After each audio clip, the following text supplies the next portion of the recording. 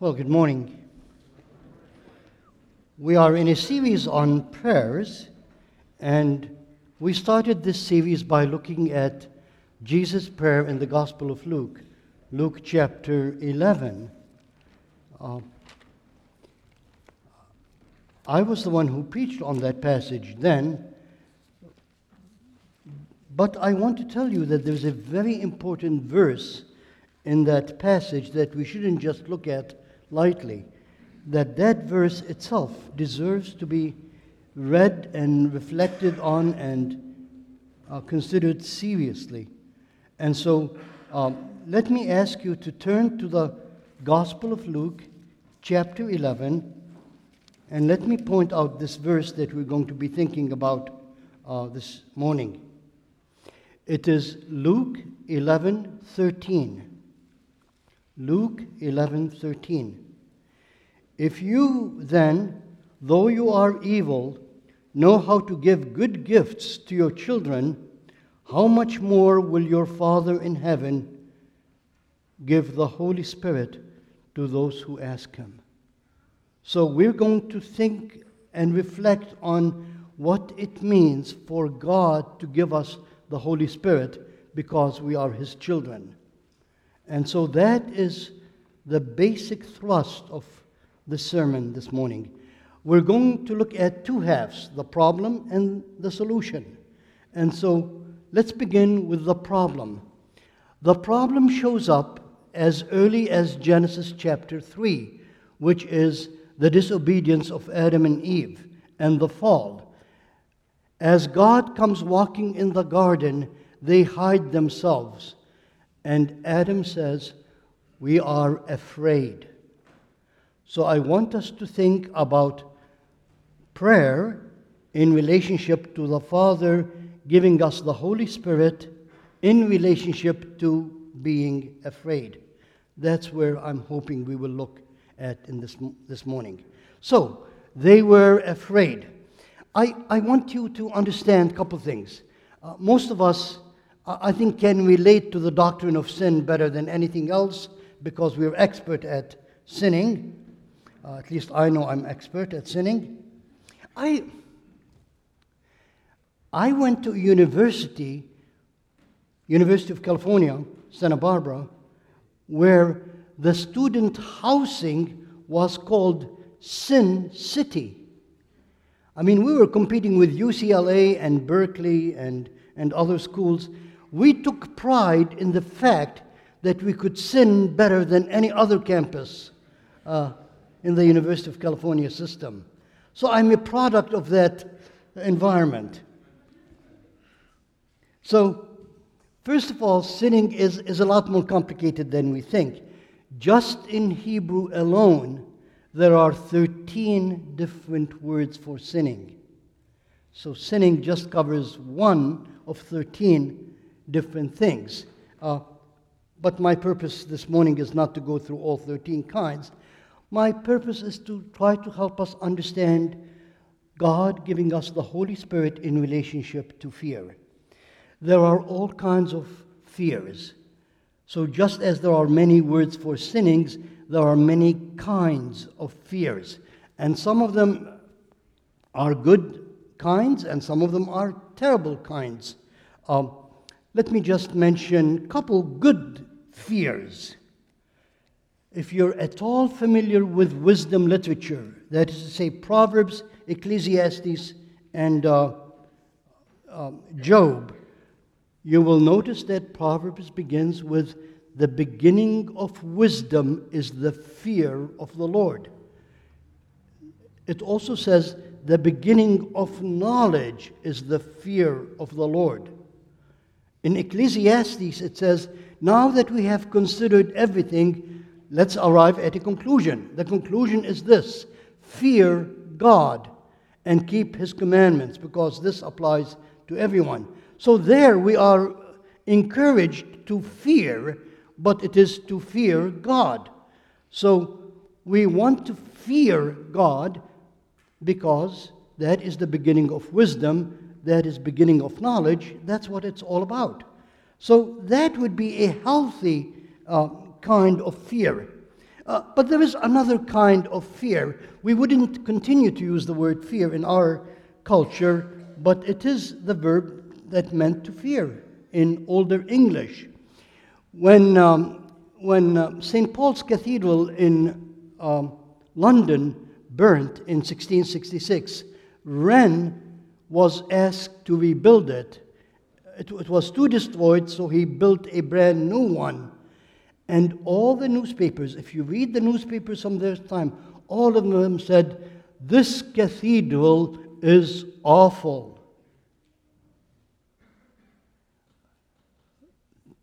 I've been to St. Paul's Cathedral. It's not awful at all. It's the second largest dome in the world. It's a fabulous cathedral. Well, in 1666, what it meant is that this cathedral is awful means it fills you with awe. That is, when you go in, you are in this atmosphere, this environment, that you are filled with awe.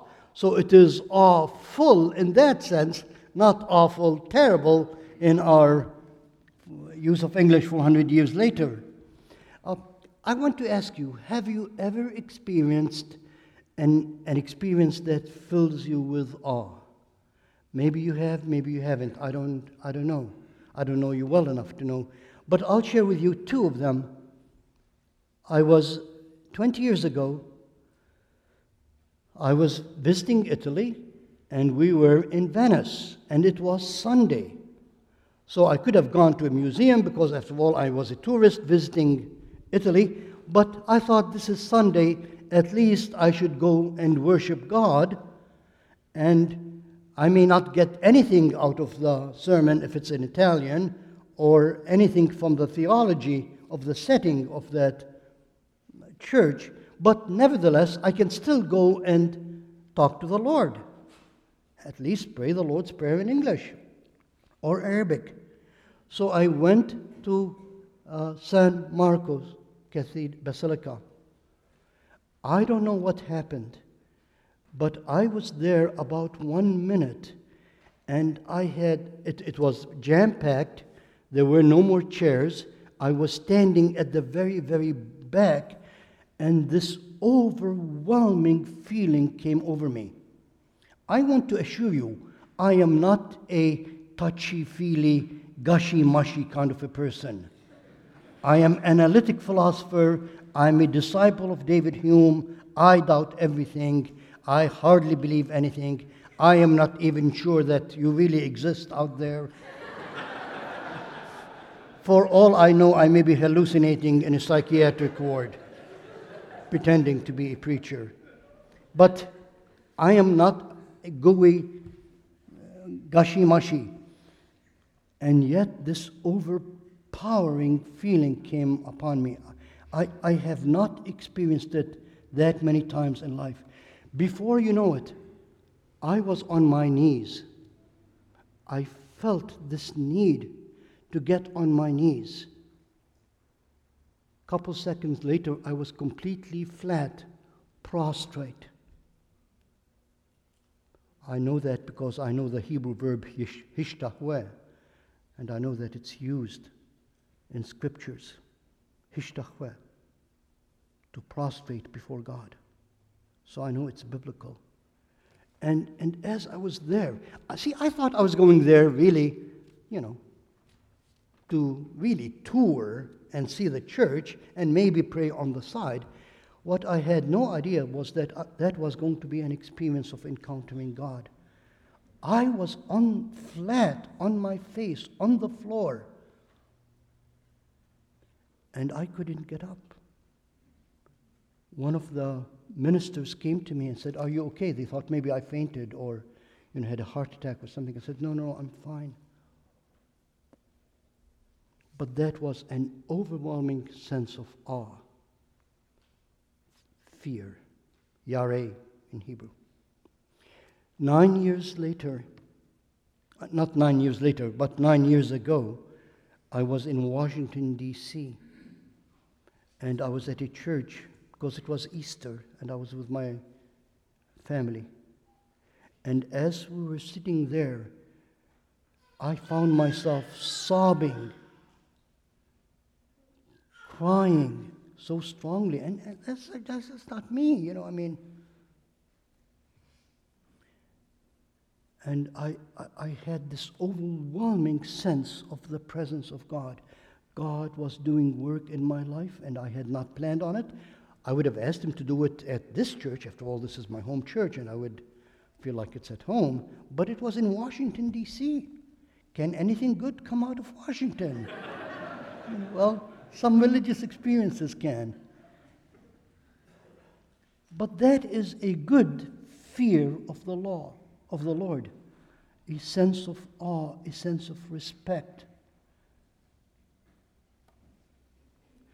But there are other kinds of fears. If you really want to torture me, promise me not to do it, because here I'm being vulnerable to you.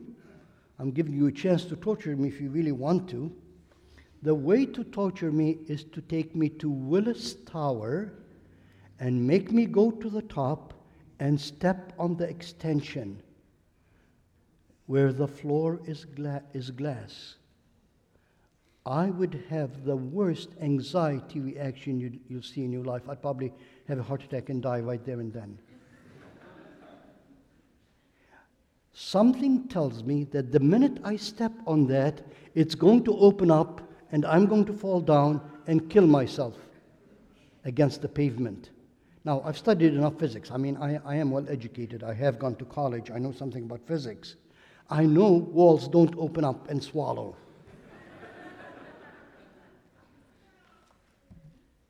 But that would give me, you couldn't pay me to go through that experience. That would be a horrible sense of fear. I remember as a kid, I don't know why, I must have been stupid, but I went and saw the movie Dracula, and I was 7 years old. I went with my cousin, and he was going to go, and I wasn't going to look like a coward, so I thought, I'll go with him. And so several of us, my cousin and my best cousin and several of us friends, went to see the movie Dracula, and it was terrifying for a 7-year-old. I came back home, I went to sleep, had a nightmare, and in my great fear, I woke up, and I thought I saw Dracula coming at me, so I stretched my hand to grab the cross to stop him, and there was no cross. And I gave a scream that scared half of my family. They all rushed to see what's going on. That is fear. There are movie slashers that focus on fear. Alien, if you've seen the first one. But there is a special kind of fear that I want us to think about this morning. A very important kind of a fear. So, please turn in your Bibles to Hebrews, the Epistle to the Hebrews, after the Pauline epistles. Then we have Hebrews. If you get to James, you've got too far. If you get to Peter, you've got to 1st, 2nd Peter, you've got too far. It's Hebrews. And Hebrews is asking a simple question: was it necessary for Jesus to be born? Why didn't God just open the heavens and announce vocally, "You are forgiven," and forgive us? Why didn't he do it like that? Why did he send Jesus? Couldn't he have come up with other ways of saving us? And the answer is that, of course, he could have, but he chose this one for this reason. So the author of Hebrews is trying to answer the question, was it necessary for Jesus to be born? And of course it was necessary. So let's look at Hebrews chapter 2, verse 14, to see why it was necessary for Jesus, and then we'll look at verse 15. So Hebrews 2, 14 and 15. Since the children have flesh and blood, he, Jesus, too shared in their humanity, so that by his death he might destroy him who holds the power of death. Jesus became human in order to destroy death, that in his dying and in his resurrection he would do that. He couldn't have done that by simply announcing you are forgiven. And so, in order to destroy him who holds the power of death, and in case you don't know who that is the devil. But look at verse 15 carefully. And not only to destroy him who had the power of death, and to free those who all their lives were held in slavery by their fear of death. Satan uses fear to run his kingdom. Satan's primary tool is fear, and the ultimate fear is death, but I'm sure there are other fears between now and death. So Satan uses fear to terrify us and to hold us as slaves. Fear of death results in slavery. Okay, so if you're hungry, how would you solve that problem? Well, you eat. If you're naked, how would you solve that problem? You get dressed. If you are cold, how would you solve that problem? Put on a sweater. If you can't see very well, how do you solve that problem? Well, you buy eyeglasses. So there are solutions to problems. What is the solution to the problem of fear of death that results in slavery? If I am feeling afraid, what is God going to do to deliver me from that fear? Maybe give me 4 Green Berets, as bodyguard. And then I'll think, well, they can't take me out. They'll have to go through them. Or, give me a car with, made out of iron and thick glass.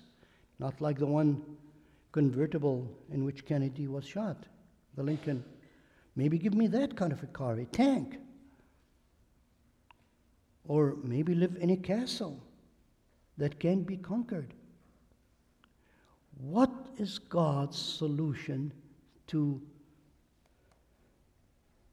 slavery that comes from the fear of death? You are going to be surprised.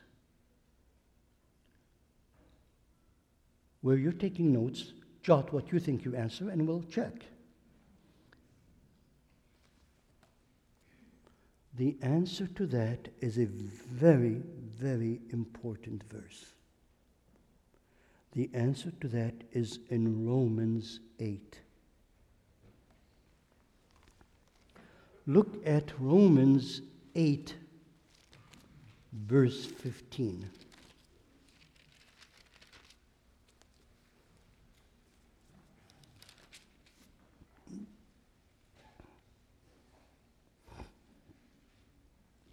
If we are saved, when we are saved, at that time, Romans 8:15. Please look at Romans 8:15. You did not receive a spirit that makes you a slave again to fear. Do you notice that he's using the same vocabulary as in Hebrews?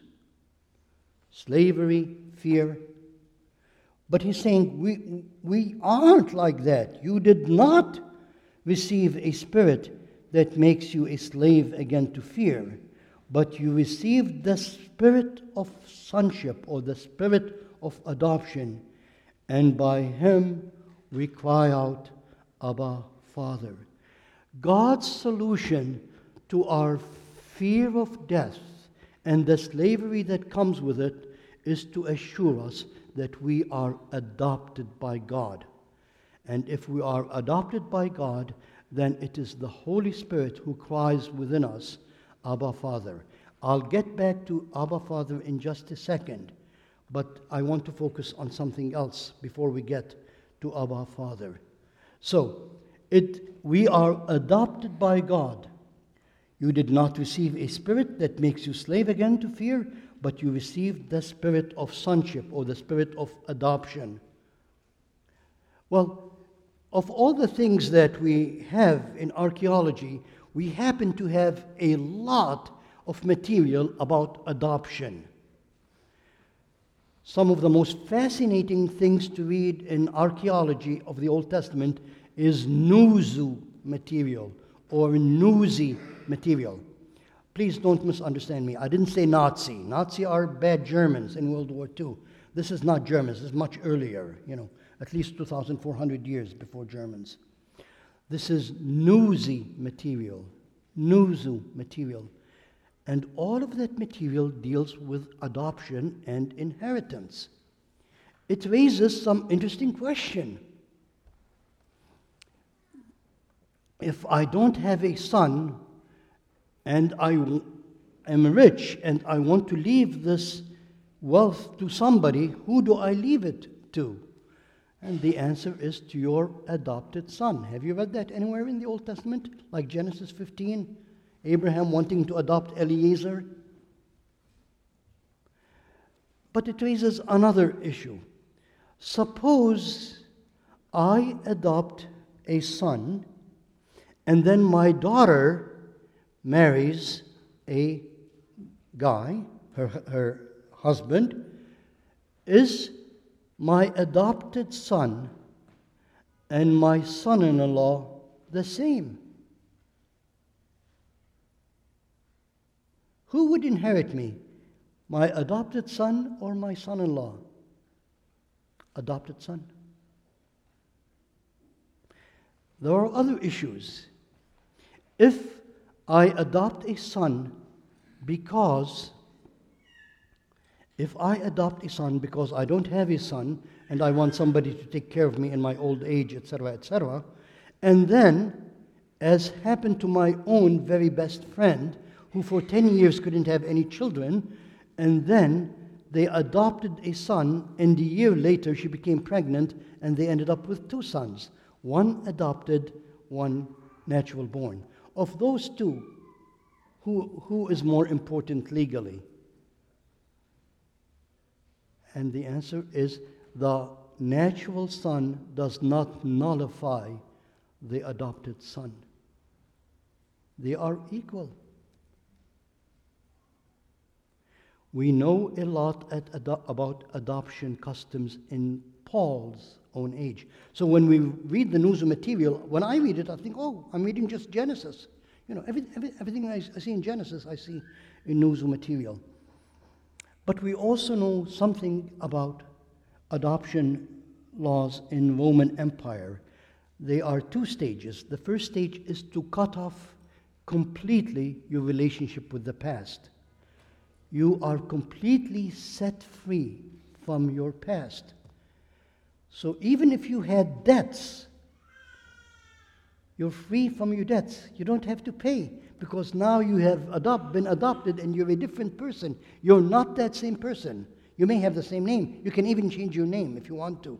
But you are completely set free from that, and then you become a new person completely.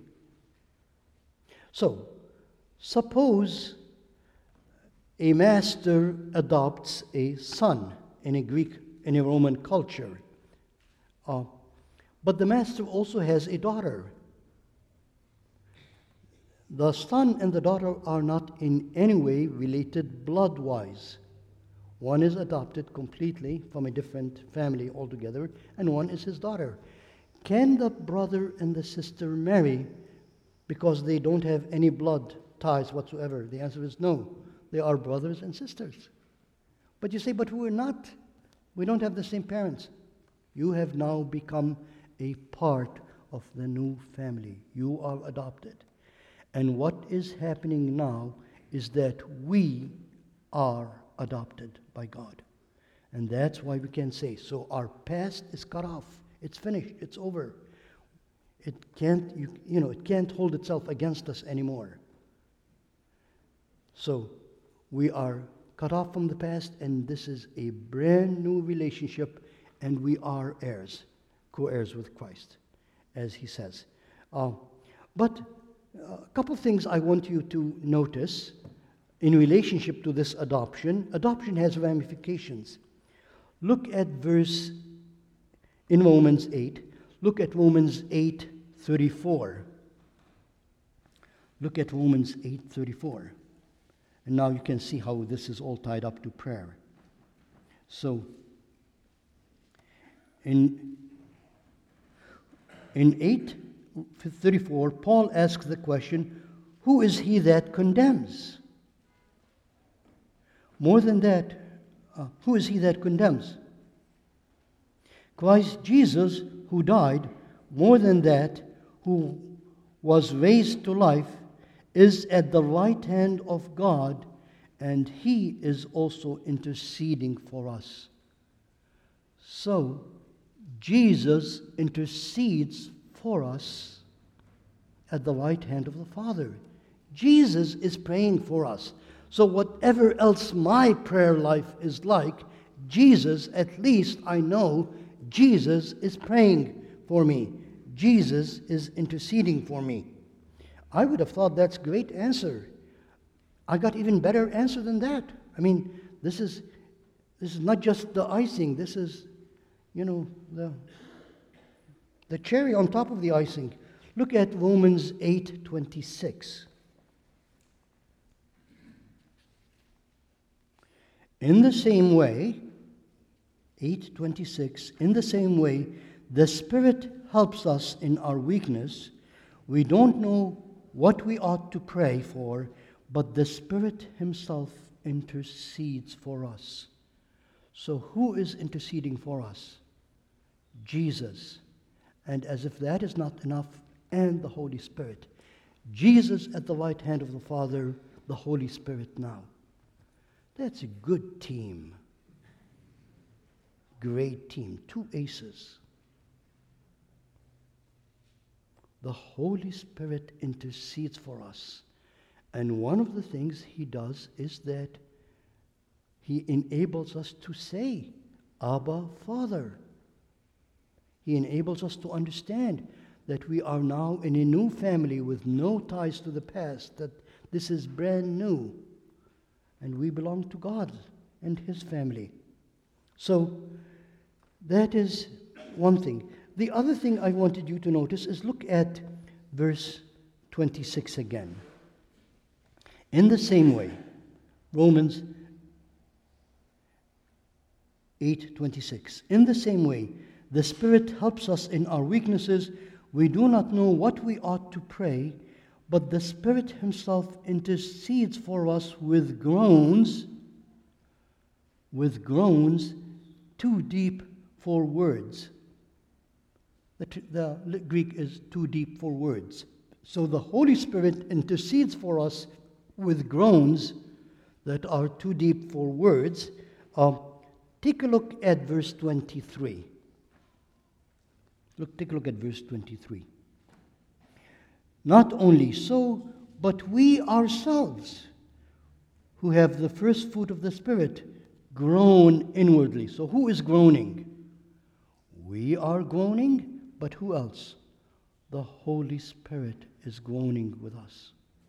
So when we don't know how to pray, the Holy Spirit prays for us in things that are too deep for words.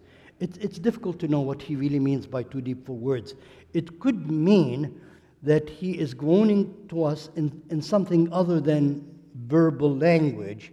So he's not using words. He may be using sounds like oh or ah or whatever. Or he is saying that he is groaning for us with deep words, but we're not sure. We don't know whether to pray this way or this way. We don't know whether to ask for this or that. But he knows, and he prays for us with words that are too deep for us, but not too deep for him. So the Spirit intercedes for us. The Spirit assures us that we are God's children. The Spirit prays for us with groaning that are too deep for words. But that's not all. Just one more thing I want you to notice. Look at verse 15 again. By him we cry out. It is not Chairman Mao. It's not Captain America. It's not, manager of this company. We cry out with Abba, Father. Why is that important? This turns out to be extremely important, perhaps the most important thing of everything I'm saying this morning. The reason for that is that there is a scholar by the name of Joachim Jeremias, who is an expert on Aramaic. I wish he laid hands on me before he passed away and passed all the Aramaic to me. No, he didn't, so now I have to learn it rather than just inherit it. Jeremias studied every written prayer between Malachi and Matthew. Every prayer that was recorded. Anybody who wrote down a prayer, he studied it.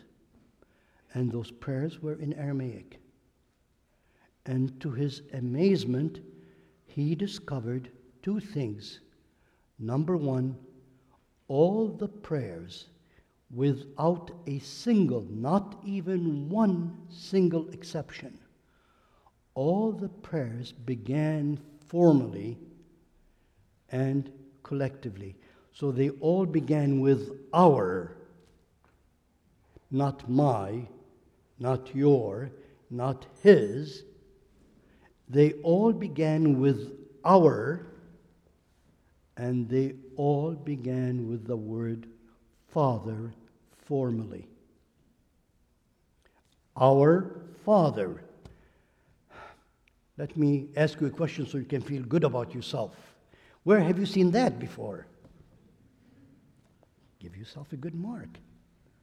Our Father. All the prayers, 400 years of prayers, all of them begin with our Father. Plural, formal. Then comes Jesus, and he decides to do something else. He and I are going to have to talk about grammar here. Look at John chapter 20, verse 17.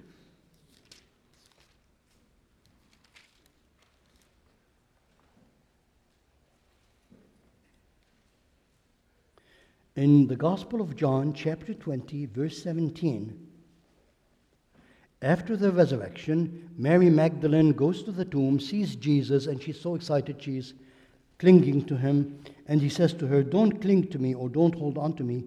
I have not yet returned to the Father. Go instead to my brothers and tell them, I am returning to my Father and to your Father, to my God and to your God." For those of you who teach English, what would be a simpler way of saying that? I am going to our Father and our God. But he doesn't say that. He says, my Father and your Father, my God and your God. He does not include himself in the same group as the disciples. Why is that? Because the Father is his Father in a different way than he is our Father. We are adopted. Jesus is not adopted.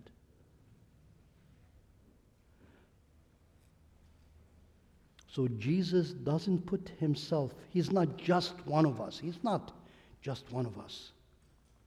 And he wants to make it clear that they don't think he's just a member of the team.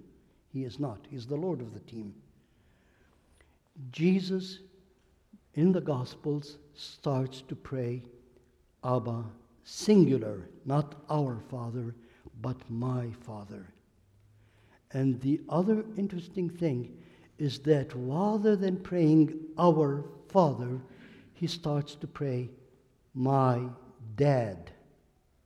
Not Father, but Dad.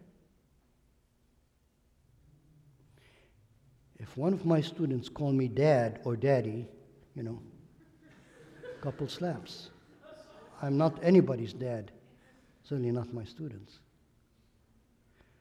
But Jesus calls the Father Dad.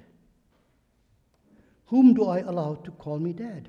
My children, and that's all.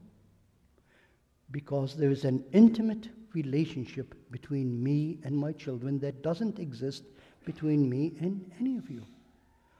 You're my brothers and sisters in Christ, yes. You are. And I don't mean that lightly. You really are. But it's my son and my daughter who call me dad. My son teaches at one of the public schools here, and he still calls me dad. He never calls me Samir. He always calls me dad. My daughter never calls me Samir. She always calls me dad. Because there is an intimate relationship between me and them. So, Jesus calls the Father my dad. If you look at Romans 8, the Spirit calls into, we groan and we cry out, Abba. Not Avinu, the formal, but the informal Abba. What the Holy Spirit does is to allow us to have the same kind of intimate relationship, to some extent, that exists between Jesus and the Father, and now between us and the Father. So I can call my Heavenly Father Dad. That is the advantage of the Father giving us the Holy Spirit.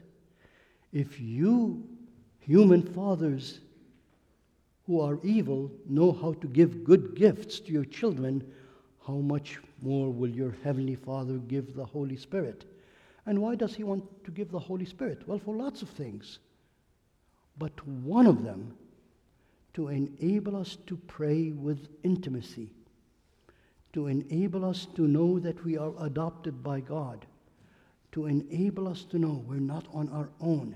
Even when I'm blundering with my prayer, I have the Holy Spirit interceding for me, and I have Jesus interceding for me. And so, don't worry if you just can't articulate the right word. Don't say, well, I don't have good enough vocabulary. God can, the Lord, the Holy Spirit, can intercede with us with groanings too deep for word. So what I do, and that really does happen to me, I know. In the morning, I usually spend 5 minutes praying Father, just saying Father.